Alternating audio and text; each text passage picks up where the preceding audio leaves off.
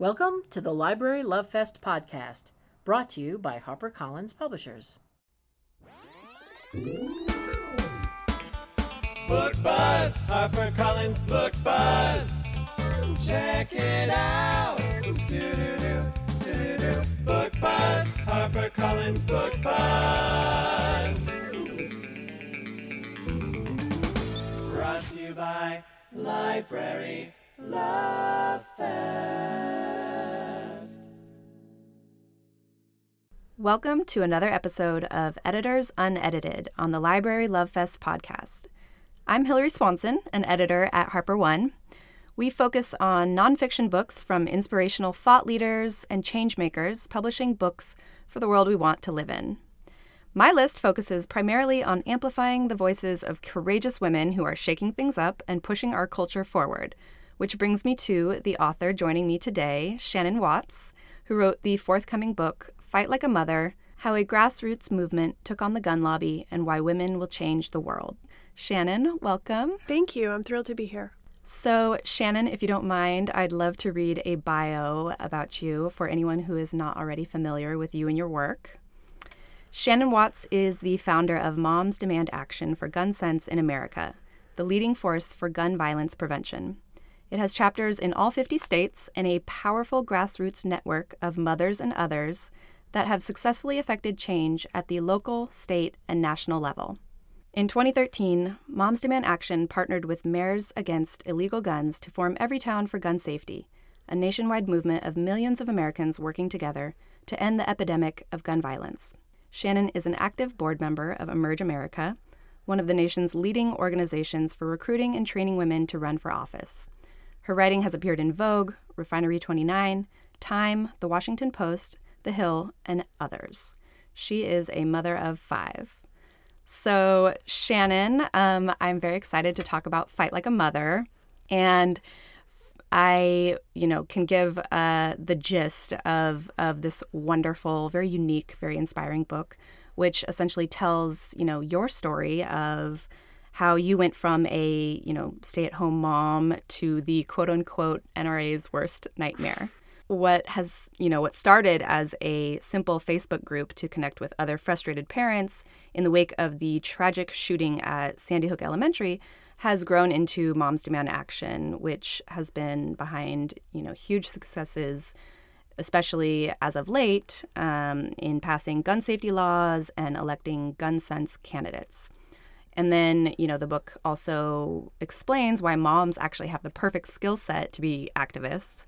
And it offers lots of inspiration for anyone else who wants to make a difference. And I will brag about the incredible support that your book has already received. We have a foreword from Julianne Moore and praise from Speaker Nancy Pelosi, Michael Bloomberg, Congresswoman Lucy McBath, Cecile Richards, Chelsea Clinton, Soledad O'Brien, Sophia Bush, Olivia Munn, Governor of Rhode Island, Gina Raimondo, Katie Couric, Deborah Messing, the list goes on. So, Shannon, I want to start off by asking you, what are some of the creative ways that Moms Demand Action has challenged the gun lobby? And can you describe a few of the accomplishments that you are most proud of? Sure. I think that moms are incredibly creative because we have to figure out how to be both activists but also do all the things we need to get done in a day. And that includes watching what our children are doing. And so that was really what we brought to this work right away. When I started Moms Demand Action, it was because I had looked online for something, and it was mostly male-run think tanks, but there wasn't this grassroots army of women across the country that could come together. And I knew that if we did do this work, we would have to make allowances for creative ways to, for example, manage our kids while also being activists. And the very first campaign we did was something where we just used sidewalk chalk to ask our lawmakers to vote the right way in Mansion Toomey. And moms and their kids were doing this all over the country and sharing photos of it. And it was sort of the first inkling of how we would evolve. We once did a campaign early on where we had moms and their kids do Valentine's and send them, and again, pressuring Congress to vote the right way on a bill. We've had lemonade stands.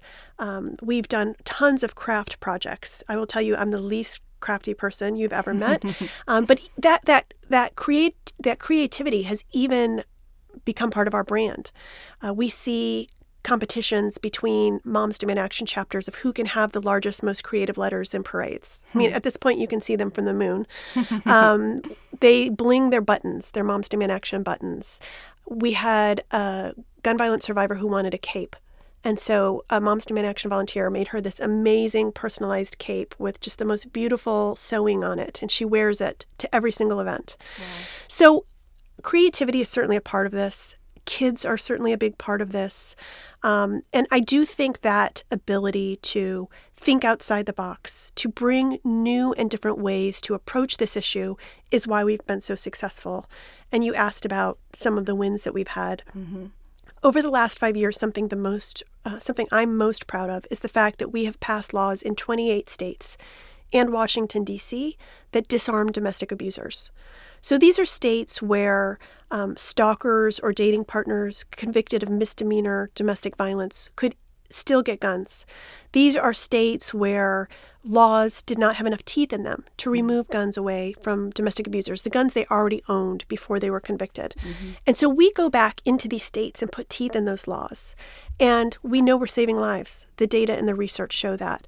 So I'm incredibly proud of that. I'm very proud of all the states that we've passed background checks in. At this point, it's 21.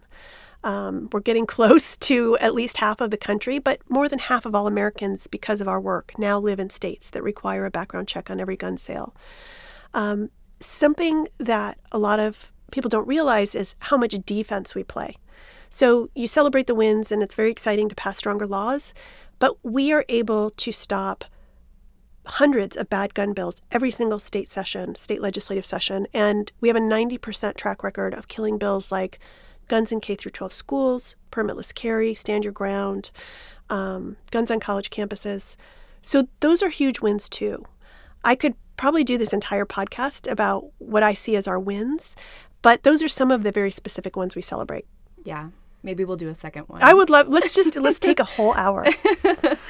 So what do you hope that readers will learn from your book?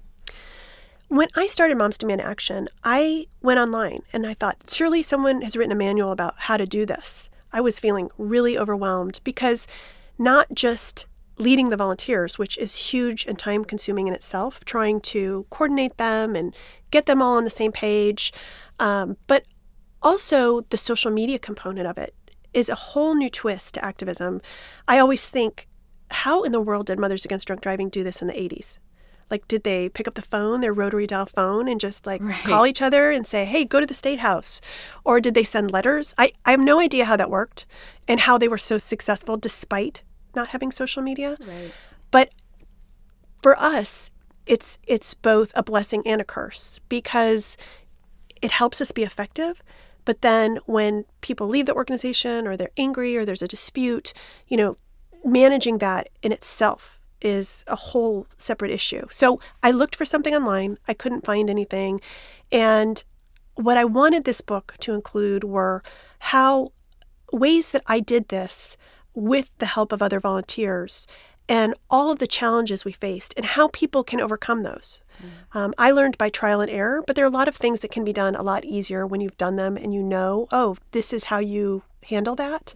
For example, with social media, putting very simple guidelines in there about this is how we act as a brand online. This is how we talk to one another. This is how we treat one another. This is how we go about discussing any kinds of issues we have, preferably offline. So my book includes all of those kind of the tips that I've learned along the way, what I did correctly, but what I wish I had done differently too. Mm-hmm. Great. Yes, one thing that I love is, when you talk about social media and your evolution. And I'm sure anyone who follows you on Twitter now sees you as a pro. And if you don't follow Shannon on Twitter, I highly recommend. But that, it has given you a voice, and I think it also has the potential to give a lot of other moms or librarians or anyone that power to be heard in ways that were never available before. I think that's right. And I'm a middle-aged woman. And what I've learned is that we are essentially invisible in this culture, particularly to media and to the gatekeepers that matter. And then imagine being a woman of color who is marginalized and isn't given the megaphone that she should be given to talk about these issues, which, by the way, mostly impact city centers. So I had about 23,000 followers before the 2016 presidential election. And I decided then, after that election, when I realized that women's lives were going to be so at risk because of the gun lobby's essentially winning the presidency, that I was going to just say what I wanted to say and not follow the talking points I'd been following. And my followers increased exponentially. And the other great thing about that, now that I have over 300,000 followers on Twitter, is that I don't have to wait for media to give me a call. I don't have to wait for men who run podcasts or any kind of outlet to decide they're interested in what I have to say. I can just say it, and often it gets picked up or it creates a story. And I can speak directly to our volunteers. I can speak directly to our thought leaders. And it's also, like most social media, a blessing and a curse to be on Twitter, because it also has its share of trolls and death threats and angry people. But I think the benefits outweigh the risks. And you handle that very well in the book and give people that roadmap of how to navigate the good and the bad. So, I would say this could be a controversial statement, but both moms and librarians might not have the most intimidating, tough reputation. But one of the things I love about the book is how it describes these moments in which you or other Moms Demand Action volunteers and supporters have gone, toe-to-toe with the NRA and have stood them down, really. And I would love for you to talk about a time when you or your colleagues had to face something scary and how you handled it. Yeah, there have been so many different incidences for myself and for volunteers across the country. One that stands out actually happened in a library. Our volunteers were having a meeting in Kentucky, and our Ohio volunteers just across the border had come in for this too. And in Kentucky, you can open carry and concealed carry. And for those of you who don't know, open carry means you can openly wear a semi-automatic rifle or a handgun on your person so that it's visible to others. And you can do that in public buildings in Kentucky. That's the law. So we decided to have a meeting in the library there, and lo and behold, these gun extremists had found out about it. They show up. I think there's about a dozen of them, and they're open carrying handguns. And our volunteers say, and I talk about this in the book, at first they panicked and they thought, okay, should we shut this meeting down? What should we do? And then they realized that's exactly what these gun extremists wanted. And almost all of them stayed.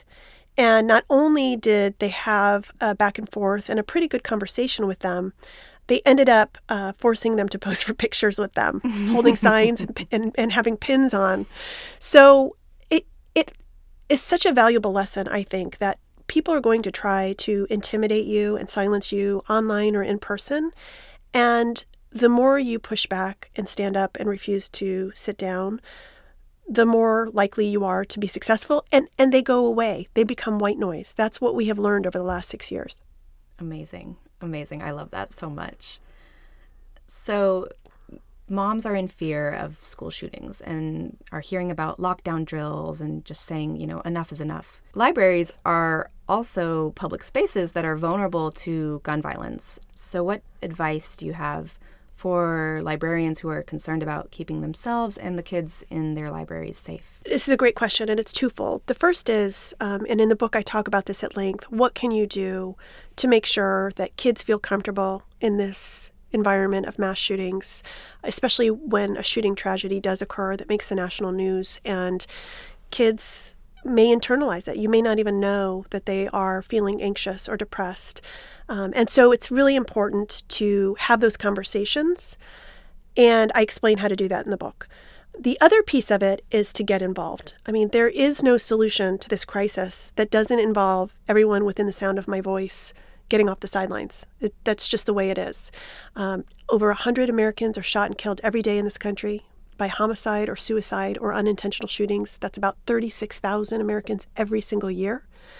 This is a crisis, and it really will take everyone's voice, including educators and librarians and people who have such incredible credibility in their communities, Right. like thought leaders and librarians and teachers and police officers and the medical community. Mm-hmm. It's so important that they all get off the sidelines and tell their lawmakers at a state and federal level that they want change. And that's what lawmakers are elected to do, to protect their constituents, not gun manufacturers. Right. They just have to be heard. They have to demand it. Yeah, that's something I think is a very interesting parallel. Is, we're talking about schools and libraries, and which are just so central to they're pillars of their community, and they really embody something that you and that Moms Demand Action embody, which is the power of local and the power of starting in your community, and how something small can really grow into something large. I mean, if you aren't the perfect representation of that, I don't know what is. And, in the beginning stages, did you have that larger goal in mind, or were you much more just playing it by ear? I had absolutely no idea what I was doing or what I was getting into. I was, as you mentioned, a stay-at-home mom of 5, even though I'd been in the corporate world before that. I knew nothing about my state's gun policies. I knew nothing about federal gun policies. I knew nothing about activism. I really hadn't been politically active. I'd never signed a petition or really gotten involved passionately in any issue. But for me, the Sandy Hook school shooting was the straw that broke the camel's back. Now, did I think starting this Facebook page would turn into the largest grassroots movement in the country, let alone the largest gun violence prevention movement? Absolutely not. And it's good that you don't know these things, because you might not do them, because Right. you would be terrified. Right. Certainly if someone had said to me, this involves public speaking, I would have been like, I'm out. But thankfully, along the way, what happens is, and I talk about this in the book, you find your soul sisters. Everything that I lacked in terms of my own skill set, I was able to find in a perfect stranger who wanted to help me every step of the way. And that's been kind of amazing to me. I can remember in the early days, all these trolls would get on the Facebook page and mock gun violence survivors, which you can't let that stand. So you have to delete them all. And it was hugely time consuming for me. And I can remember actually crying on the floor of my closet. And I looked at my phone, and a woman had called me, and she said, "Hey, I noticed you have all these trolls on your Facebook page. I'm disabled. I live right down the street from you. I live in Indianapolis. Why don't you give me this job?" And she spent years, 24 hours a day, deleting trolls from our Facebook pages. So if you find your tribe, if you find your soul sisters, you can do anything. And I never would have thought that I could do this. But I could, because I had these women who had my back the whole way. And it's new generations. All the people who are with us now aren't necessarily the same people who started with us. But if you're open to receiving help, and if you're open to getting involved in an issue with your entire heart and soul, something that you're so passionate about, you will be successful. Mm-hmm. Absolutely. I mean, a thing that is echoed throughout the book is just this idea of, if you want something done, ask a busy mom, obviously, but also that, activism, when it's coming from a place of love and protecting your children and everyone's children, the motivation and the willpower and the hours, it just happens, because that's far more powerful than the money from the gun lobby or the vitriol from the NRA. And it's a really empowering message. And also just that it can happen in this way in which, as you say, you're building the plane as you fly it. And I think that helps people who may be a little hesitant to get involved with something because they don't know where to begin. This whole concept of building the plane as you fly it, can you explain to us what that means? I think it's just a metaphor for don't wait until you have everything together, all your ducks in a row, to get started on something. I knew nothing about gun policy. I knew nothing about organizing. I only knew that I was a really angry mom who wanted the gun violence to stop. And if I had waited until I understood everything there was to know about gun policy, which I still don't, if I had waited until I learned about organizing, if I had waited until the moment was right for me personally, this never would have happened. And I think it's so important to remember, and especially for women, because I think many of us are perfectionists or afraid of making a mistake in public, that we don't have to be perfect and that our passion will carry us through and that it's okay to make mistakes. I have made so many mistakes along the way. I mean, that's why I was able to write a book. But I've made really big mistakes that I thought might impact the organization or me personally. And yet we survive. I don't think men always have that same fear or even regret when a mistake is made. And so building the plane as you fly it is really about not waiting for the perfect moment or to have all your ducks in a row. Just get started. And so, you've done this with your work through Moms Demand Action. And then here you are, you took on something else that you had never done before, which is write a book. And I would love for you to talk a little bit about that experience and, building that plane as you flew it and perhaps what your favorite part of it was or least favorite, whichever you prefer. So I had been thinking about writing a book. I'd actually gone back to graduate school in my spare time to get my MFA. And it's actually what I thought I was going to end up being was a journalist. It's why I went to college. And so I was excited about writing a book when this whole process began. But I quickly realized how incredibly daunting it is to write a book. It is just such a huge commitment. I had to delve back into all of my emails and memory banks and have conversations with other people to remember everything that had happened so I got it correct. And so that part was both interesting and fun, but also incredibly laborious. And I would describe writing a book that way. And the whole process that you go through to make sure that it makes sense and that it reads well and the editing, I have a love-hate relationship with. I loved it, and it was really difficult. But, as we sit here, I've just wrapped up reading the audiobook. And it was just such an overwhelming feeling because I was reading the words that were written and reading the story and remembering all of it. And it was really the first time I was able to sort of just bask in that feeling of success that this had been done, this had been written, and our volunteers are so excited to read this and see themselves reflected in the pages. And that's really what this is all about at the end of the day. This is about every volunteer who's ever been with Moms Demand Action or will be, or any woman who wants to start something. I don't care if it's a very small idea in your neighborhood or an idea that will change the world. This book I really do think gives you a roadmap. Absolutely.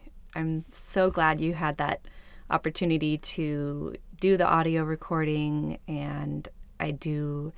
From what I hear from authors, it is quite a trip to have it come back to you in that way and to experience your book that you have become so close to, and yet you can't see the forest for the trees. That's exactly how it is. That's a great definition and explanation. That's right. Yes. And I'm just so excited for you now as we gear up for the book to go out into the world, to continue to giving birth. To do all this. Giving birth. Like every mother knows, this was a labor of love. Mm-hmm. And you got a bit more pushing to do, but I'm just so excited, and I know that, you are an inspiration to so many women. And I'm curious who inspires you and who keeps you going.